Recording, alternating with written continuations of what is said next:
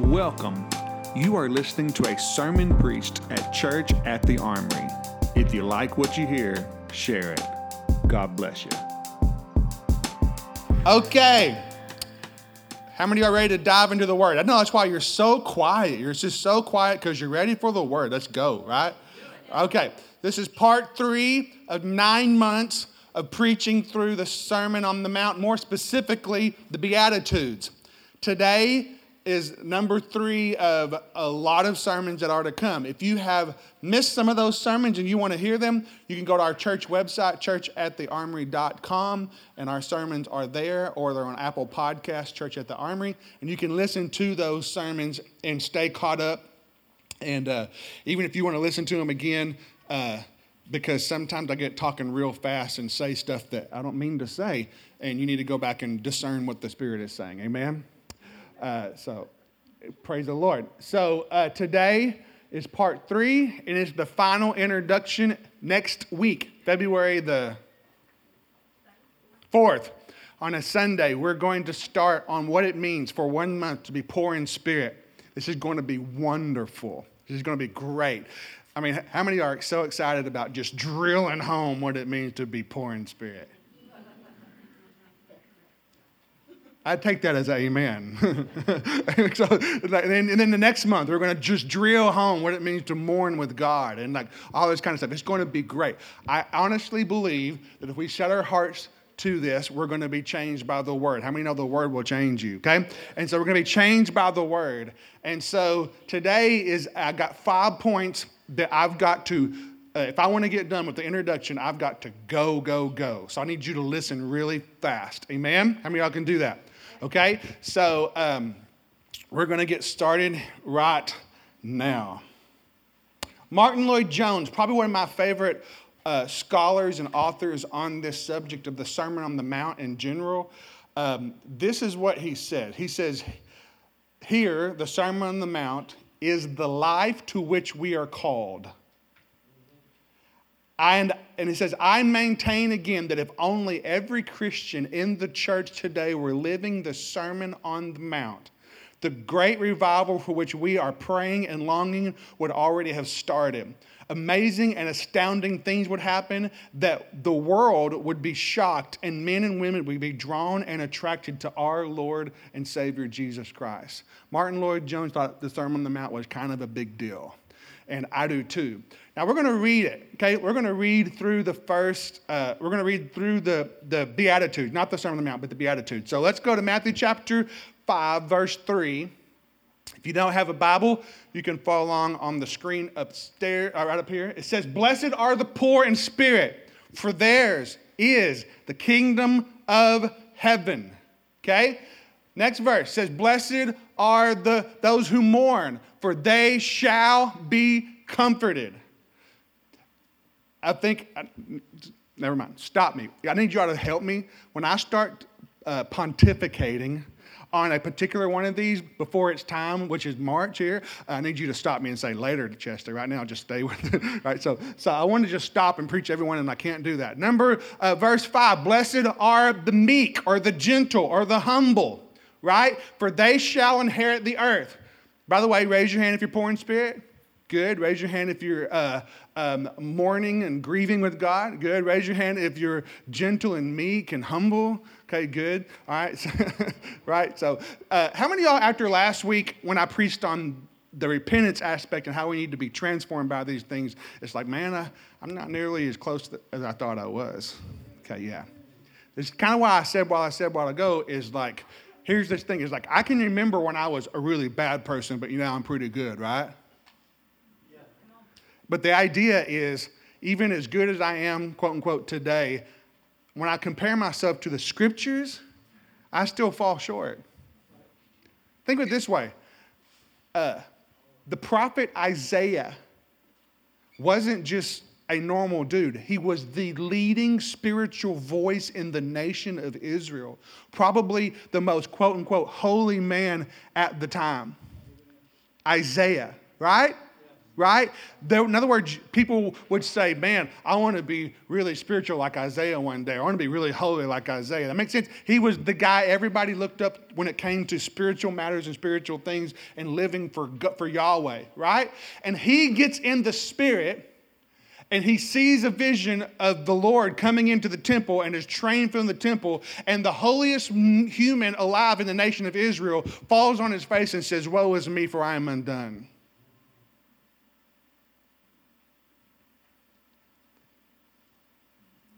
That's where we are. Like when we start looking at these things and we see the depth and the magnitude of them, I don't think any of us can say, man, I know what I'm doing. I got it figured out. Right? I've arrived. I've mastered the Beatitudes. I am very poor in spirit. I am the most merciful guy you've ever met. Right? That's the Beatitudes, right? And so there's this thing that the Beatitudes will prove to you, if you will let them, that you are not self-righteous. Amen. Okay.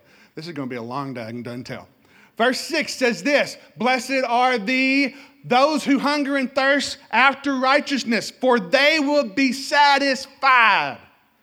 Amen? Next, it says, blessed are those who are merciful. If you want mercy, you got to give mercy. Blessed are the merciful, for they shall receive mercy. Blessed are the pure in heart, for they will see God. Raise your hand if you want to see God. I mean, isn't that like kind of the point? Like, I want to see God. Pure heart. Pure in heart. Blessed are the peacemakers, for they shall be called sons of God. And finally, blessed are you when they persecute you. And blessed are those who've been persecuted for the sake of righteousness, for theirs is the kingdom of heaven. We'll stop there. All right? So here's the thing.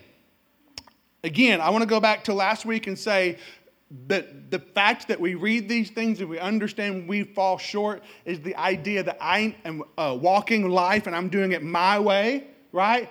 I'm not trying to be poor. I'm trying to be rich. I'm not talking about money. I'm talking about in just fame and power and glory and all the kind of stuff that we achieve and strive to be. I'm going to be successful. And the first thing Jesus says is come and get poor, right? And so and so we're walking and we're trying to build our life and do our life our own way. And Jesus says, repent, the kingdom of heaven is here. In other words, turn around and stop doing life your way, but walk towards the kingdom of God. And this is what it looks like to walk toward the kingdom of God. Do these things. Put up the slide that starts with poor, right? Here's what I need you to do. I need you to be, you got it, brother? Poor, mourn, meek, hunger, merciful, pure, peacemaker, and persecuted. This is what the kingdom way looks like. How many of y'all sign up for that?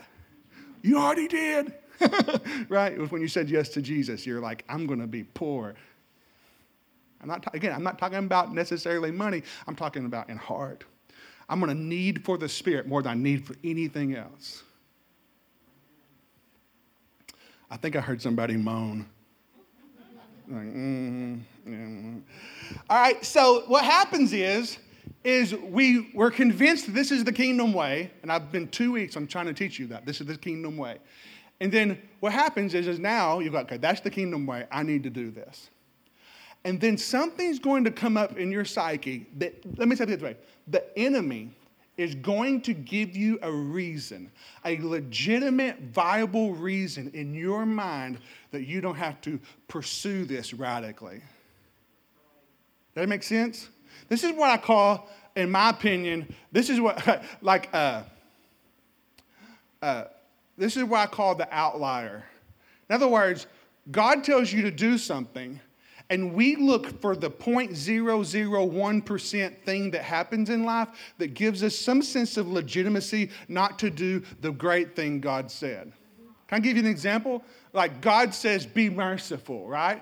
Blessed are the merciful, for they shall Okay, and then inevitably, somebody's going to walk up to me, and they're going to say at some point, yeah, but what about Hitler? In other words, I should base how I respond in the lifestyle of mercy based upon the outlier of that one instance where this guy was so bad that that we had to take it, right? And so we bring these Hitler instances to God and say, what about this? And I don't need to be a lifestyle of mercy because there's always going to be Hitlers in the world. Does that make sense what I'm saying? So hell will make sure that you have this exception to the rule. These are essentially rules. These are essentially laws. For instance, Moses went up on the mountain, Mount Sinai. He met with God and came back to where all the people were and handed out the law. Jesus goes up on a mountain. All the people gather at the base of the mountain, and he gives the law 2.0 in the Beatitudes, starting with the Sermon on the Mount. He's saying this is the way it's supposed to be. This is the lifestyle of the kingdom. This is the law of God 2.0. And then we'll look for any reason. We don't have to look for a reason. Hell will make sure we come up with an excuse not to be merciful. Yeah. And what we'll do is we'll use these outlier issues like Hitler, and then I think we know we haven't forgiven somebody who we've come at odds with, and we're using Hitler as an example. And they ain't Hitler.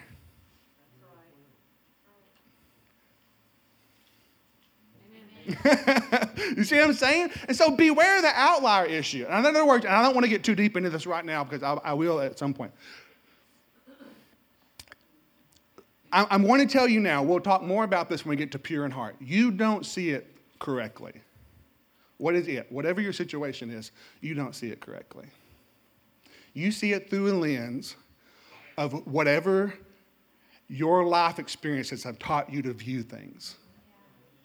The only thing that you can do to see it correctly is to see it by the Spirit and not according to the flesh. And the only way you get there is to get poor, mournful, meek.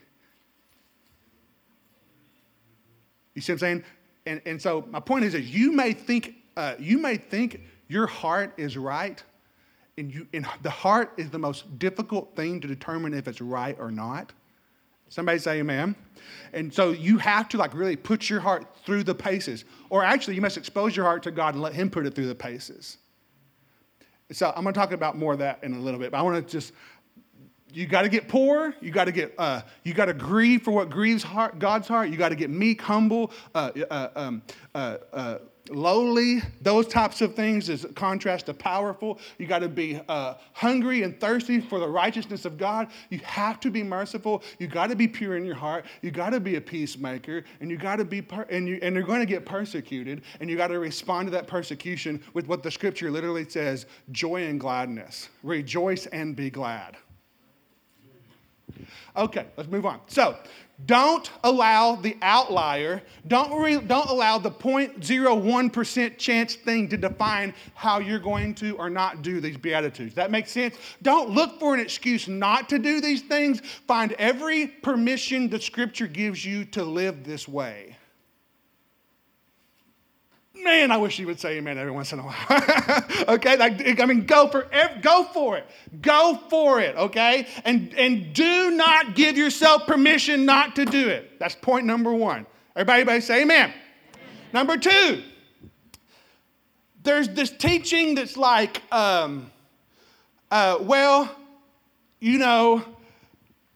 this is a broader context for the body of Christ. And not every individual is expected to do all these things. Rather, there's subgroups of the body, and each subgroup is supposed to represent one of these groups. So raise your hand if you're naturally inclined to. My personality, I'm just a very merciful person. Raise your hand.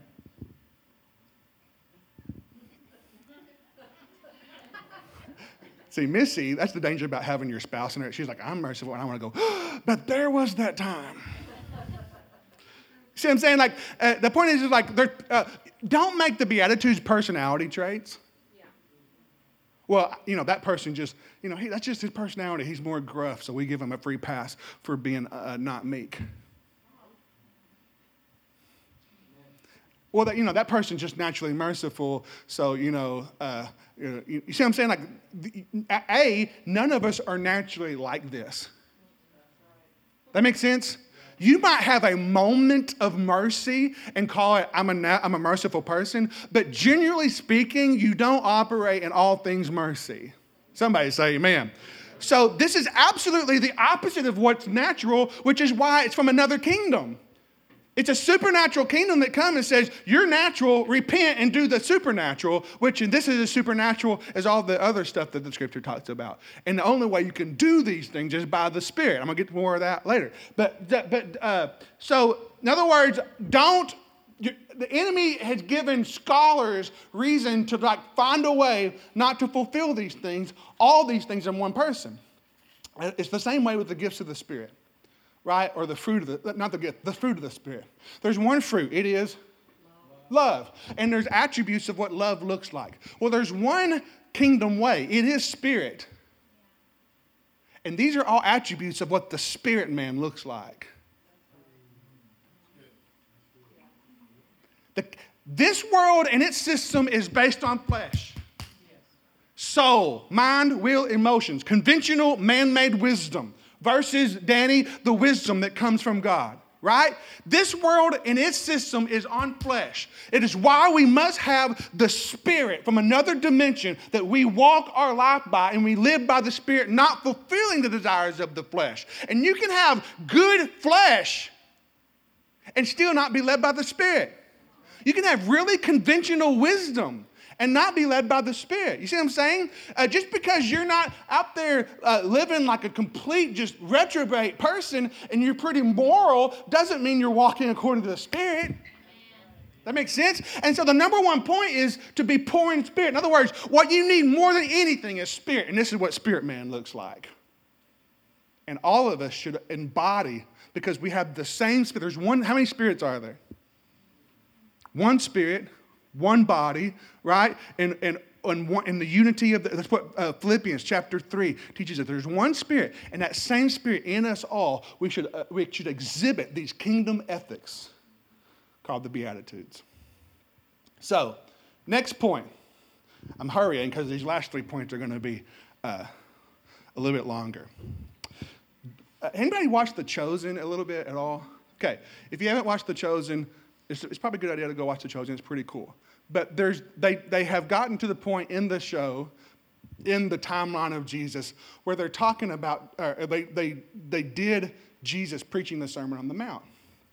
And it's something I never ever thought of before. And that was the idea that Jesus prepared to preach. You ever thought about that? I mean, this is what I do. This is what I get to do. I get to prepare to preach every week. I never thought about Jesus preparing to preach. I thought he just showed up and just said, just said what he said because he's God and, he don't have to prepare. And the Chosen was kind of the first show to kind of give you this idea that Jesus kind of prepares to preach. And I want to say this is important because this is, in the same way I illustrated last week, that repent for the kingdom of heaven is at hand, is not just Jesus' message. It was God's message that started with John the Baptist, and Jesus took up the mantle of that same message and kept preaching it. This fundamental concept of the Beatitudes, what the blessed man looks like, is something even the Old Testament testifies to. Amen? And we try to compartmentalize everything. We say, well, the Old Testament was for way back then. We ain't got to worry about it whatsoever, which is not true. Amen. The scriptures are alive, all of them, from Genesis to Revelation, and they should be eating and partaking of them because they all are in harmony and they're trying to get us to the same goal. Somebody say amen. All right. So I'm going to give you 2 passages of scripture. The first one is Psalm 1. So my point is this. Jesus is preparing. I'm not sure if he's writing notes or whatever, but I know Jesus is really well-versed in the scriptures, right? How do we know that? At 12 years old, he's meeting in the temple and he's confounding the teachers and the scribes and the Pharisees with his knowledge of the scriptures. Amen? Amen? So Jesus knows the word at a young age. Now he's like in his 30s, 30 years old, and he's preparing for this sermon called the Sermon on the Mount, which is, I believe, more than just a sermon. It's his life message. It is the message of the kingdom. And he starts off with the phrase, how blessed is the man. But what does that sound like? What does that sound like? How do we know about the blessed man? Psalm 1. Everybody say Psalm 1. What is the Psalms, brother, are part of the book of wisdoms, right? The Psalm is a very deep wisdom. And the Psalm starts off with this particular book of wisdom, and its introduction into all 150, right? Psalms, is the very first sentence is, how blessed is the man. I'm teaching right now, but Jesus is looking back at the Psalm 1, and he is coming in harmony, and he's pulling from the imagery of Psalm 1, and he's going to reteach Psalm 1 in the same way he's doing the Law 2.0. He's taking it up a notch. Does that make sense? This makes sense a little bit more in a second, especially if you were here last week. How blessed is the man. Go back to Matthew. Don't do it, the scripture, but go back to Matthew chapter 3, or Matthew chapter 5, verse 3. Blessed is the man. The fundamental definition of the Beatitudes is this is what the blessed man looks like. You can contrast that with the wicked man, or you can contrast that when Jesus later on speaks to Pharisees. He goes, woe to you, Pharisees. Pronounced blessings to the blessed man, pronounced judgment to the ones who look like this. Blessings and woes, blessings and curses, blessings and wickedness. You see what I'm saying? The blessed man looks like this, the wicked man looks like this. John, in 1 John, said it's really obvious. It says it's obvious who the children of God and who the children of the devil are. And we always look at the children of God and at their ministry gifts and talents. I'm telling you, the definition of what the people of God look like are the Beatitudes. Not how great they preach, not how great they prophesy, not how great they whatever. It's the Beatitudes. How blessed is the man who does not walk in the counsel of the wicked. I don't have time to preach this whole thing, though. We're just going to read it for a second, okay? Blessed is the man who does not walk in the counsel of the wicked, stand in the path of sinners, sit at the seat of the scoffers. His delight is in the law. Not when you think law, you think about what Paul is rebuking, right? Those Pharisees and those religious leaders who were abusing the law. This is not what the psalmist is talking about when he talks about law. He's talking about that very beautiful instruction from God that came out of heaven on Mount Sinai. It is the basic template of what the people of God and the people of Israel would look like. And that makes sense? So how blessed is the man who his delight. He's in, what does delight mean? He loves it. I am telling you, you may think I'm a weirdo, and you're right. I have fallen in love with the Beatitudes, the Law 2.0. I love it. It hurts so good. Y'all out there at all? The more I look at it, the more I see how nasty I am. I'm like, this is great. That makes sense? You understand what I'm saying to you? Like, I love the law. And I'm telling you, if my delight is in the law of the Lord, and if I'm thinking about this and meditating on this day and night, his law is hidden in my heart. That was a joke. Danny said a while ago if he could borrow my Bible. And I said, I don't have a Bible with me. He's like, what did you just read from? My phone, right? That's how we do it, yo, right? And he's like, you ain't got, preacher ain't carry cash, preacher ain't got a Bible. I'm like, the word is hidden in my heart. And he laughed at me. The delight is in the law of the Lord. He meditates on it. In other words, getting into this, the call, look at me, the call to live this lifestyle is something that consumes us, not just something we do on a Sunday morning. Verse 3 says this, that man who delights in the law will be like a tree. And how many remember a tree analogy from last week? The analogy of the tree and its root system. And what is the root? We always talk about roots in the negative. If I said you have a root of, the first thing you're going to say is bitterness. You're just going to start talking about all these character defuncts, right? And especially in the charismatic world. If you got a root, it's a bad one. How many of y'all grew up in church? I feel very alone today, okay? Okay, and so my point is, like, if you talk about roots, it's always a bad one. We never, ever talk about the root system planted by the streams of living water. What is that root system? I don't know. Maybe it's what he's delighting in day and night. Maybe it's the law. And so you know how excited I am to have biblical language for a healthy root system? What is the healthy root system? Poor, meek, merciful, peace. You see what I'm saying? And if you have that root system planted in God's stream of spirit, then you're going to have these leaves that never turn green. You're going to produce fruit in all your seasons, right? And it's going to be an amazing thing. How many of y'all want to be that tree? Amen? So here's the thing. He'll be like a tree planted by streams of water, yields its fruit in season, its leaf does not wither. And whatever he does, Danny prospers. Somebody say amen. Everybody say prospers. Good. Okay, now, the wicked, you have the blessed man. The wicked, they're not like this. It's really weird because we always talk about how blessed the wicked are.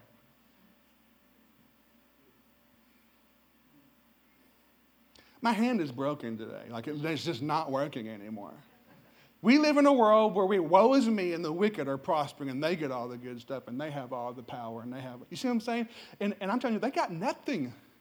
They're wicked. They're withering away. God is using them for their purpose and he will flick them off the face of the planet at his discretion. But the blessed man is a righteousness that stands for eternity. We'll have the revelation of our blessing and we don't have the revelation of their wickedness. The wicked are not so. They're like chaff. Literally, the Spirit can blow them away at any moment. Good preaching, Pastor Chester. Verse 5, the wicked will not stand in judgment. Sinners in the assembly of the righteous. For the Lord knows the way. That narrow road, the way of the righteous. But the wicked will perish. Now, I used to think, and I've thought this for a while, Jesus was thinking about Psalm 1 when he wrote the Beatitudes. And I absolutely think he was, but I think that's not the only passage of Scripture he was thinking about. There's a new one. I discovered this week, and I was like, this is amazing. Jeremiah, the weeping prophet. Jeremiah is known as the weeping prophet. Or you might say it this, the prophet who mourns. Jeremiah chapter 17 says this. You got Jeremiah 17, brother? Verse 5. OMG. Everybody in an election year, 2024, read the first sentence. The Lord says, cursed is the man who trusts in mankind. I'm saying exactly what you think I'm saying. What is the comparison? This is what the blessed man looked like. This is what the wicked man looks like. This is what the blessed man looks like. This is what the cursed man looks like. His hope is in the Republican nomination. That went over well. Okay. Cursed is the man who trusts in mankind and makes his flesh a strength. That sounds very poor, doesn't it? How weak is this flesh? How weak is your flesh? Isn't it insanity for this weak flesh people to think somehow we've gotten strong in God? And how self-righteous we are? Oh, I'm pretty strong, actually. There's only one thing you can have.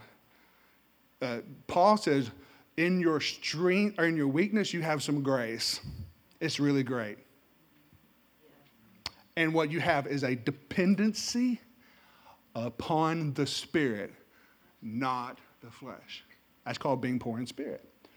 Thus saith the Lord, cursed is the man who trusts in mankind, makes flesh his strength, and whose heart turns away from the Lord.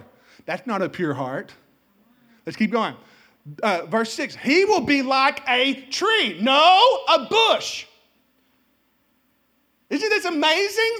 Psalm 1, right? Jeremiah is contrasting Psalm 1 with this prophecy. You know what I'm saying? He's not a tree. He's a bush in the desert. What's not running through the desert? A stream of living water, right?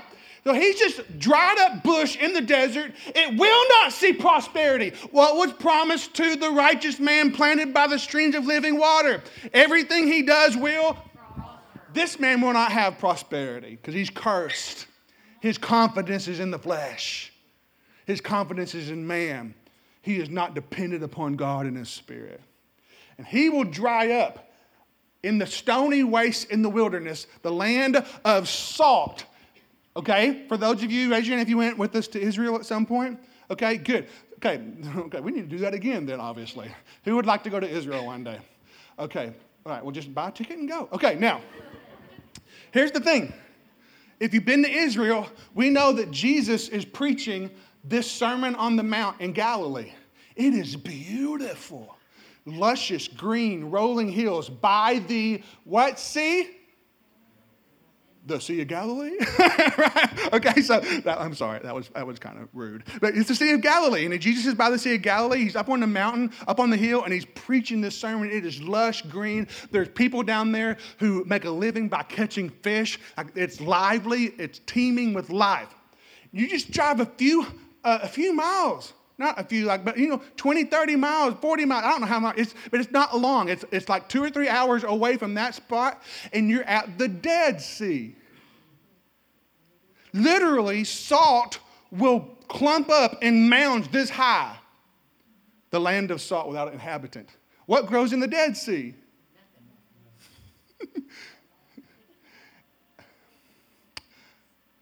So Jesus is like, Jeremiah has this contrast. This is what the blessed man's like. He's going to talk about that in a second. Psalm 1 says, it's a man planting in this luscious stream, and everything he does flourishes. The other guy's like a bush in the middle of the desert with the salt mounds, and there's no life there. Does that make sense? So they're building this contrast. All right, verse 7. Blessed is the man who trusts in Yahweh. Blessed is the man whose trust is in the Lord.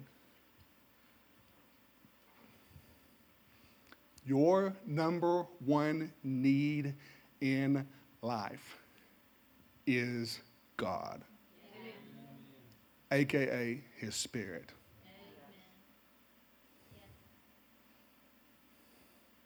You can try to do your life in the flesh. You're a withered bush in a desolate land. You can do your life in God, and your leaf will never wither. Verse 8. He will be like a tree. Jeremiah, it's almost like the same spirit that was prophesying through David is prophesying through Jeremiah. Whoa! Right? Blessed is the man who trusts in the Lord. He will be like a tree planted by water, extends its root by a stream. He will not fear when the heat comes. Somebody say amen. I don't know, Sermon on the Mount, don't worry about tomorrow, for tomorrow's got enough worry of its own, right? He's not worried about the time when the heat's going to come. He's plugged into the stream. How do you live a life without worry? You're plugged into the Spirit. It's the only way you can live a life without worry. If your confidence is in the flesh whatsoever, you will get anxiety will rule your mind. But if you're plugged into the Spirit, you can do life in the midst of hell. I was better preaching than amen, but I will do it anyway. His leaves will be green, and he will not be, I just said that, anxious in a year of drought, nor cease to yield fruit. Verse 8, 9. Listen to this. This is where I want to get to. Your heart. Everybody say, my heart. My heart. Come on, say, my heart. My heart. How good's your heart? How pure is your heart? Isn't it funny, though?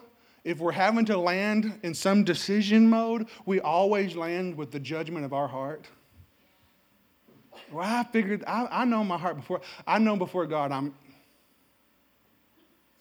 how do you know? You know because you want what you want. Do you know because you've allowed your heart to be tested by Him and it was proven pure?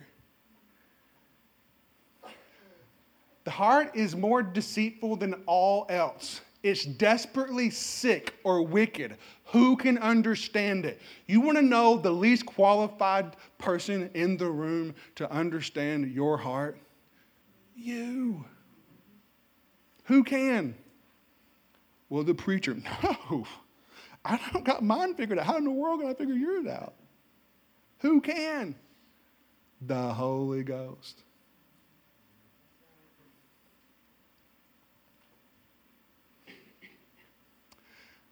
Okay, verse 10.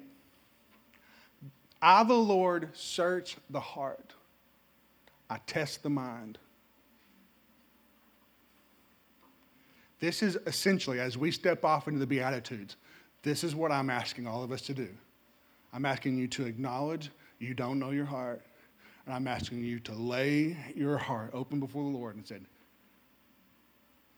search it and test it. Do we naturally want to do this? No. Ignorance is bliss. Amen? Why would we do this? Because the Lord has called us to it. Even to give each man according to his ways. That's why you don't live according to your ways. You live according to H, capital H, his ways. Somebody say amen. According to the results of his deeds. Now, I absolutely fully believe that when Jesus was getting ready to, whether he wrote down his notes about the Sermon on the Mount, or whether he was just chewing on these things in his spirit, and he stands up there and he says, blessed is the man. All right, blessed are the, right, in his, if there was a faint echo of David writing Psalm 1 and Jeremiah writing Psalm 17, an echo in the scripture. And he's not just having, I mean, it's said this way, in the same way, repent for the kingdom of heaven is at hand was not just Jesus' idea, it was the message God had for a long time. In the same way, this message is not a Jesus brand new message. It's the message of God that's been laid down for generations and generations, and Jesus is just there to reintroduce the message and to call us higher up to it. Yeah. Amen? So, 2 more points and I'm done. Oh, it's only 11:30. We got plenty of time. The Beatitudes build, if you're taking notes, number 1, beware the outlier issue. Number 2, don't personalize. Don't think of it. What did I write down? Number 2, the 8 Beatitudes are ethics to be embodied by every believer. Don't make them personality traits. Number 3, just write Psalm 1 and Jeremiah 17. Number 4, the Beatitudes build, and they're 2 sets. Let me explain this. So Missy said a while ago, she's merciful. Okay, so yeah, we all know she has moments of mercy. Amen? Raise your hand if you've ever been merciful. Y'all are scaring me real bad. Come on, raise your hand if you've ever had a moment of mercy. But how many of you, when I ask you if you raise your hand and say, are you merciful? Everybody's like, no, I'm not merciful. I had a moment of mercy. This is the illustration I'm trying to make. All of us can have a moment of one of these Beatitudes. That's not what we're talking about. We're not trying to get you to have a good moment when you need to have a good moment. We're trying to get you to live a lifestyle of these things as a representation of the kingdom of God. Yes. So when you think about it that way, you know, you can, well, I remember that one time, I let myself off the hook. I remember that one time when I should have given that guy who cut me off the one finger wave, but I didn't. I'm merciful. I'm pure-hearted. But what he couldn't hear, yeah, that's why you should ride with Missy. Anyway, so let's go to, well, just turn that screen off. Actually, put on the poor slide again. So, you have poor, mourn, meek, hunger, merciful, pure, peacemaking, persecuted. I believe to have a lifestyle of the Beatitudes, you have to build line upon line, precept upon precept, go from one glory to the next glory. You have to build them in a systematic order. You're going to have a moment of purity. You're going to have a moment of peacemaking. But to have a lifestyle, you've got to, number one, the foundation of your kingdom walk has to be laid out that you are poor in spirit. Yeah. Make sense? And then once you have built this life of being poor in spirit, then you can add on to what it means to be mourning. Or then I have the ability to discern or grieve with the things that grieve God's heart. In other words, I can emote what God emotes. Here, I can't ascertain the heart of God if that isn't my greatest need. This is a bigger problem. I'm not going to get off into this. This is a big problem. The church doesn't know the heart of God. That's what it means to mourn. The things that grieve him grieve us. I ain't just talking about your personal sin. I'm talking about in society and life in the world. How many of y'all? Oh, never mind. I told this to the teenagers on Wednesday night because I filled in and did a little talk. But I talked about how over time society has normalized things to the point that we're not grieved by them the way we were once grieved by them. So as a young boy in the late 80s, when I would see homosexuality, I'd be like, it was like there was an innate disgust or like that really, really, really, really bothers me. And now I see it all the time, and I'm just like, it's just a fact of life. So is my goal to get more disgusted with homosexuality? That's not my goal. My goal is to still be sensitive to the Spirit. And this world is hardening my heart. As a Christian, this world is hardening my heart to the things of God because I just get comfortable with them. So I can never get God's heart unless that his heart is my greatest need. I'm poor for it, the Spirit. And then once I have the heart of God, then I can kind of start getting meek. I'm going to come back to this. And then once I've kind of gotten humble and, lowly, well then at that point I can actually hunger for righteousness. I don't even know what righteousness is until I get to that point. That makes sense? I can hunger for righteousness. And then once I start hungering for righteousness, only once I've gotten poor, the heart of God, humble and hungry for what is right in God's eye, only then can I extend mercy. I might have a moment of mercy every once in a blue moon, but to live a lifestyle of mercy, I can't do it on a consistent basis if I've not done those other things first. Amen? And then once I kind of get merciful, then I can kind of see things the right way. Pure in heart. That's what it means, literally, to see it the right way. You cannot see your situation right if you haven't first gotten merciful. And you can't get merciful if you haven't got hungry for God's righteousness. And you can't be hungry for God's righteousness if you haven't first established humility on that heart. And you can't establish humility unless you want God's heart to be your heart. And you can't want God's heart to be your heart until the only thing you want is God's heart. Shoo, that was good preaching. And then, once I see things correctly, then I can be used of God to go make peace in a situation. But I can't go judging something because I have a huge plank in my eye. It's almost like it's the same sermon. It is the same sermon. Wow. Okay? And the thing that I can't go make peace in a situation until I see it right. And I can't see it right until I'm merciful. And I can't be merciful. And you see what I'm saying?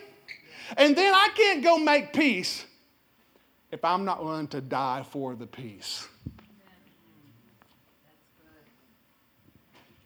Not only die for the peace, but rejoice in the persecution. By the way, this is Christianity 101. That's how far away the Western church is from Christianity. This seems like big boy stuff. This is Christianity 101, the very first thing Jesus even began to teach. That's how far away we are. So not only they build, I'm talking about lifestyle. I can ask you to have a moment of any of these at some point, but I'm talking about lifestyle. It's one thing to say Hannah was merciful in that situation. It's another thing to say Hannah is a merciful person. And what we want is to stand before God and him say, I see you as a kingdom person. They're also build, but they're also two sets. The set on the left and the set on the right. The set on the left deals with your relationship with God. The set on the right deals with your relationship with man. Pour for his God's Spirit. Mourn what's on God's heart's on your heart. This will blow your mind. When I started studying this blew my mind. We always think about meekness in terms of how we treat other people. And what about meekness in terms of how we approach God? Woo! Woo! Y'all hear what I'm saying? Do you not sense in our modern world, in the spirit of the age, some arrogance in the way that mankind approaches God? Romans 1 and 2 talk about this. The first call to meekness is how I walk into the presence of the Lord. Okay, that'll be a whole month that we'll get there. Okay, all right. And the next thing is hunger and thirst for what? Righteousness. That's not toward other people, that's with God. So once I do the first set once I get my set with God down, then I can expect to maybe start getting my set with people down, right? Because what's next? Merciful towards people. And by the way, Jesus taught this principle. It's crazy, crazy, crazy to receive mercy from God, but not give mercy to people. Right? So, and then pure-hearted is literally, again, I'm going to change the definition. You think pure-hearted means being like pure or nothing wrong with you. It literally means a single eye who sees things perfectly, the way God sees it. Blessed are the pure in heart, for they can see God. But you're seeing a vision from a high place. And so my pure in heart is how I see other people. In light of what he teaches in the sermon, how he would judge other people. And the first thing you got to know about judging other people is get the big log out of your eye so you can see it right. And then it's peacemaking, people. It's persecuted people. It's almost like the great commandment was written out in more detail. Love God, love people. Well, how do I do that? Glad you asked. This is what it looks like to love God. Get poor, mournful, meek, and hungry. What's it look like to love people? Get merciful, pure, peacemaking, and persecuted. I mean, isn't it a great definition of love that even while we were yet sinners, he died for us? The greatest example of persecution is Jesus Christ on the cross for us. Amen? Isn't it Stephen standing there getting stoned to death saying, God, forgive them for they know not what they do? Right? Right? They could not get there until they started with number one. This is why we're going to go slow and build these things. Okay, I'm almost done. Okay. Look at my notes. Yep, I've pretty much said all that. Line upon line, precept upon precept. That's a biblical model. Number 5. This is the question. I think that if you're actually thinking about this with me and you're actually pursuing this line of messaging, you got to ask yourself this question. How many of y'all have asked yourself this question? I don't know if I can do it. By show of hands, how many have gotten there already? I just don't know if I can do it. You can't.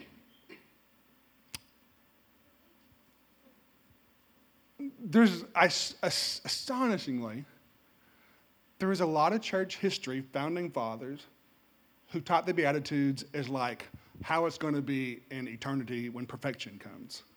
Or this is like a utopian idea that Jesus is asking us to do, where this is what the perfect world looks like. You're not going to get there, so just give it your best shot, chum. Right? Right? Let me go back. back to my last point. Put the other verse up there. Put the other picture up there. As one more way of showing you how they ascend, take out the first one and the last one because they're the bookends of the ethics. It starts with comfort in your heart when you mourn. It starts with you get the earth, right? My heart, I get the earth. It starts with satisfaction with God. And then it moves into blessed are the mercy, for they shall receive. So now I'm receiving mercy from God. So I started off in my own heart, and then it went to the earth, and then it went to the first step of God, and then I'm getting mercy from God, and then now I can see God, and then now I'm a son of God. So not only does the call ascend and build, but the reward ascends and builds. You start off in your own heart, and you end up as a son of God. Does that make sense? Just wanted to make sure I got that out there just because somebody was going to ask. Okay, next one. That was funny because I don't think anybody's going to ask. Next, go back to my, just leave that up there. All right, so listen. Can you do this? The short answer is no, but the short answer is yes. And when I took this class, this Greek class, and that was the first question my professor started with, is the expectation that this is actually practical and can be done? Can you actually be expected to live that way? Well, the answer is obviously, how many of you would say yes? Of course, of course. I mean, I'm demonstrating the kingdom, right? This is what the kingdom looks like. But can you do it? Do you have the power, the ability to do it? In your flesh, you do not. Look at me. It's going to take the Beatitudes to do the Beatitudes. Isn't that crazy? It's going to take the Beatitudes to do the Beatitudes. Here's what I mean. And I hope this helped everybody because I really want to get all sense of striving and all sense of earning and all sense of just pick up your boots and your straps and all that. What do I call that? Pull up your pants by your boot. I don't know what it is. Whatever it is. Okay, whatever the straps and boots do. Okay, I'm just saying I don't know what it is, but can I do it? Can I just will my way into being a kingdom Christian? No, you can't. You can't do this in the flesh. So look at me right now. Everybody, take a deep breath.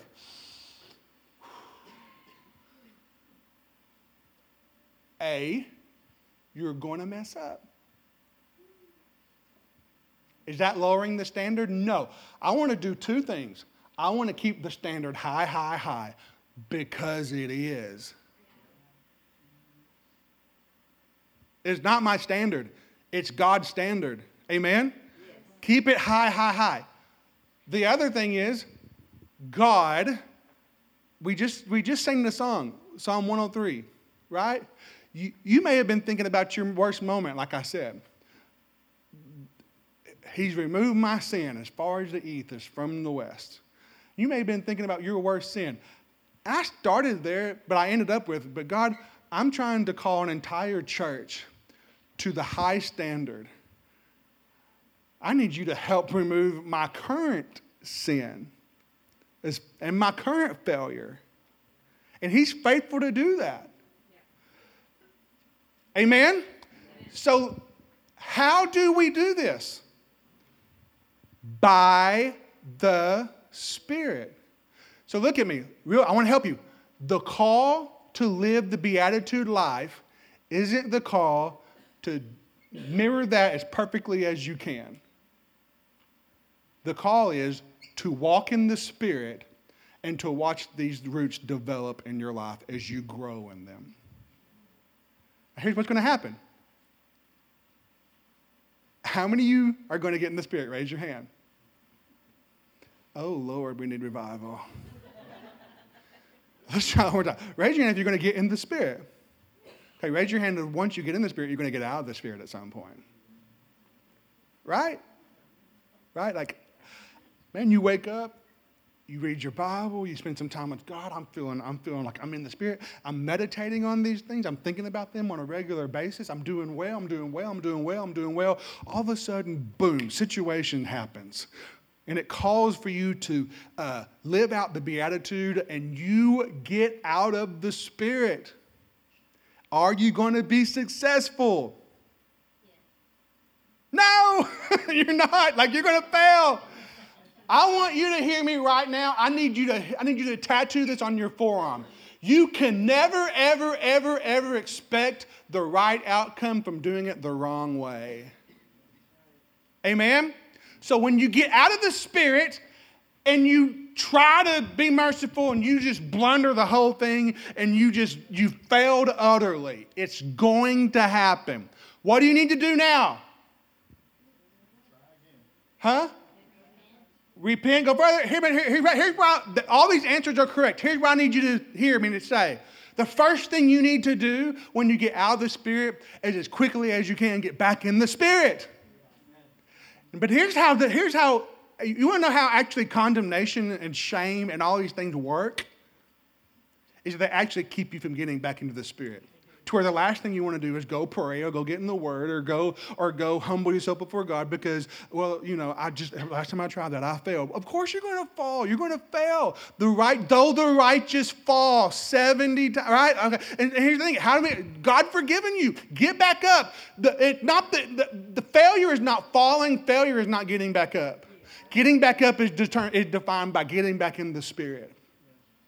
So I want to take the pressure off, not all the way off, not in the sense of let's just not strive for the standard.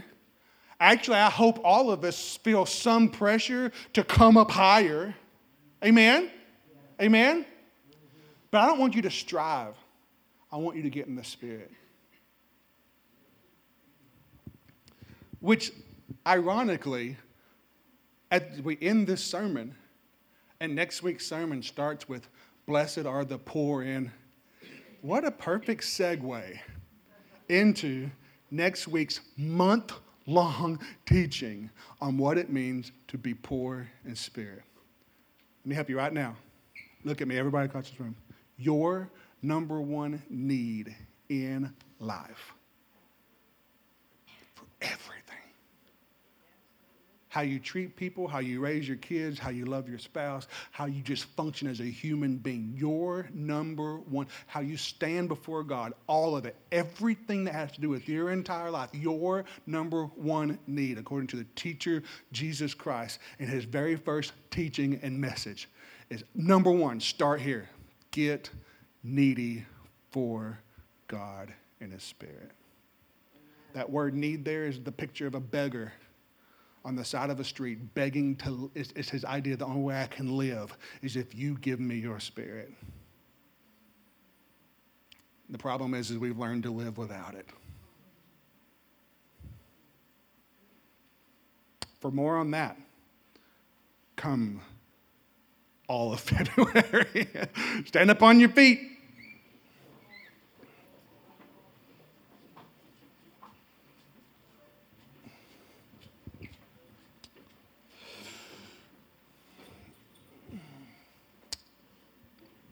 In order to do the Beatitudes, we've got to do the Beatitudes. The only way you can do it is by the Beatitudes. Let's pray. Holy Spirit, we need you. Yes.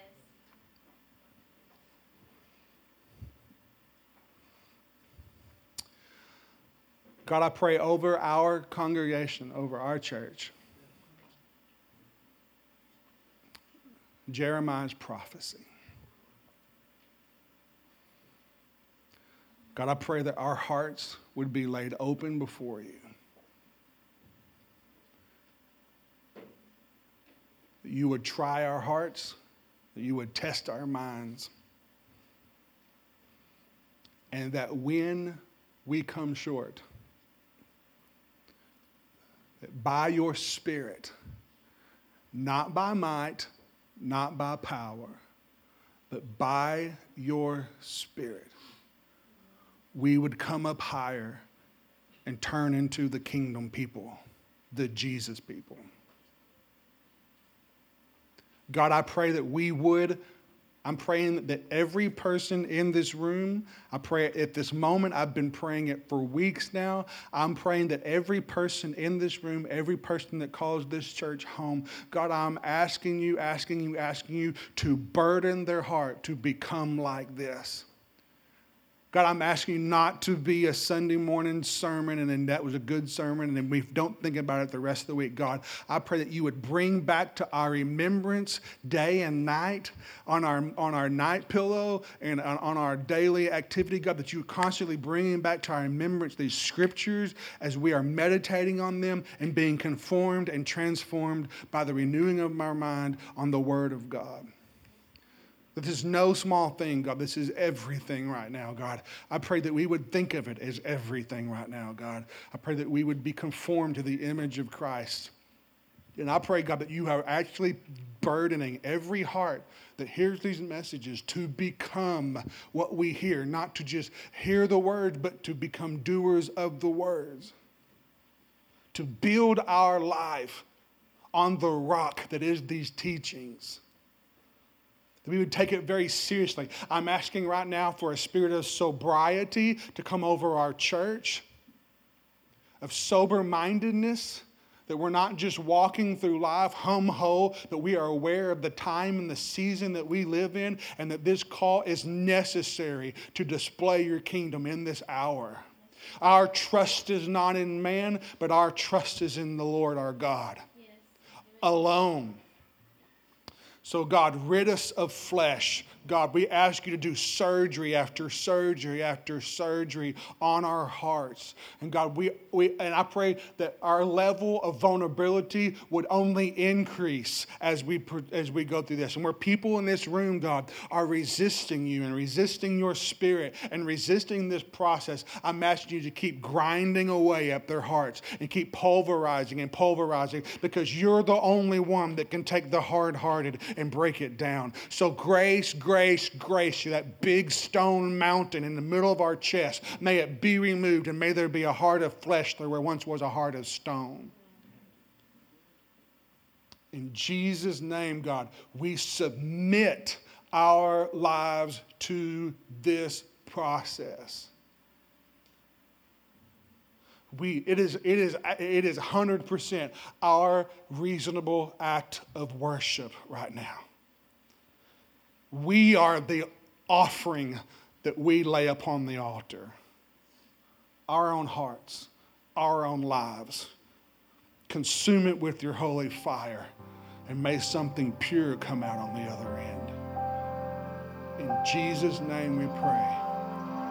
Amen. Hey, I love you. Have a wonderful, wonderful day.